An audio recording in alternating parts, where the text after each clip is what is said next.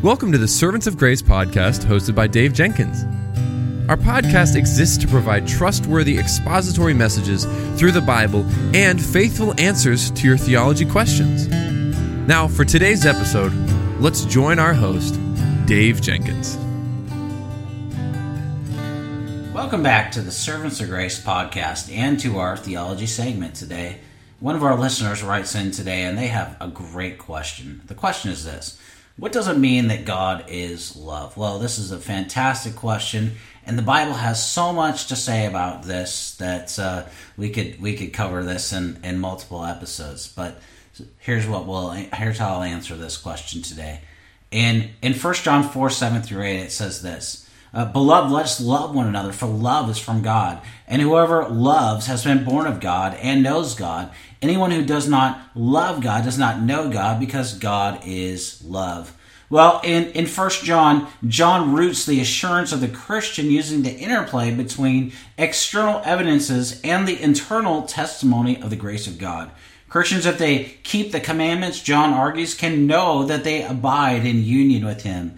To abide in Christ is the work of the Holy Spirit in the life of the Christian. In fact, the Holy Spirit provides assurance that the people of God belong to Jesus, but that evidence is always displayed or demonstrated in the outward evidence of faith. You see, the presence of the Holy Spirit is discerned both by His internal testimony and by obedience to the commands of Jesus given in His Word. Some of the other commands of John include believing in Jesus and a love for one another as Christians. Love is a critical mark for John for the Christian who has genuine faith. You see, those who have not been born of God, they do not know God, nor can they know that God is love. Love is essential to the nature of God. You see, those who become partakers of the new nature, as Peter says in 2 Peter 1:4, are the people of God. And they alone increasingly reflect the holy and the loving character of God, and they are able then to love others. The transformed hearts of Christians respond to the call of God to love one another. Now, John is addressing those in his epistle in 1 John who thought that the love of God, what we're describing here, it made God's love too personal. Now, many today follow along with this argument, with John's original audience believing that God is love, but they do not believe what the Bible teaches about the rest of the character of God. Such people often recoil at the idea that the way to heaven is narrow and is restricted by Christ alone. Now, when Christians speak of the love of God, we're not minimizing the other characteristics of God's character. For example, the simplicity of God, it tells us that the love of God never operates apart from the holiness, the mercy, the omnipotence, the justice of God, or any other divine attribute. It is loving to seek justice, to demand holiness, but never to do so at the expense of mercy. What these points highlight for the Christian is we need the help of God and the wisdom He provides to apply His love deep into our hearts, into every phase of our lives.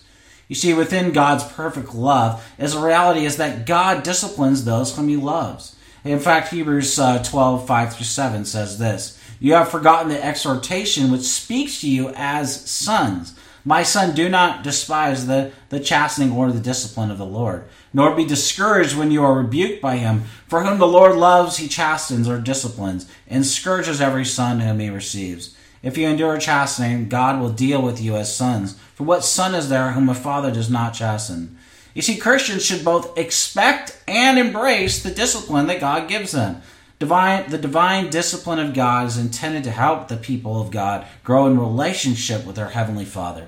Revelation 3:19 says, Those whom I love I rebuke and discipline, so be earnest and repent.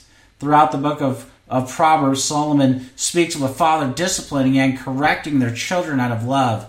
You see, to the biblical writers, rejecting correction from the Lord is to walk in the way of foolishness and wickedness. To walk in the light, according to the biblical writers, is to accept correction, to repent, to become wise. Such Christians understand the loving embrace of God involves the guiding rod and staff wielded by the chief shepherd, Jesus Christ.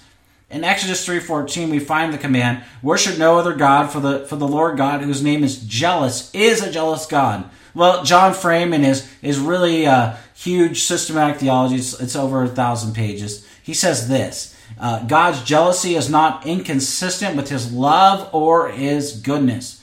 On the contrary, his jealousy is part of his love.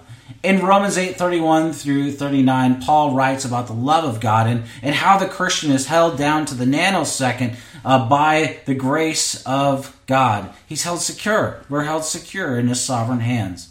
Only those who are truly Christ, who are in union with him, will be held until the end, for they have true faith in him.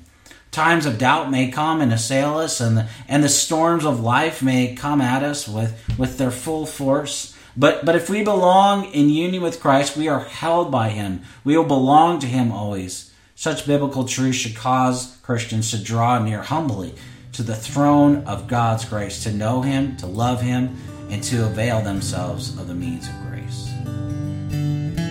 Thank you for listening to the Servants of Grace podcast today. If you enjoyed the show, please subscribe, leave a rating on the app, and share our episode with your friends and family. If you'd like to, you can follow us on Instagram at Servants of Grace, on Twitter at Servants of Grace, or by searching Servants of Grace on Facebook. You can also find this podcast on the front page of our website at servantsofgrace.org.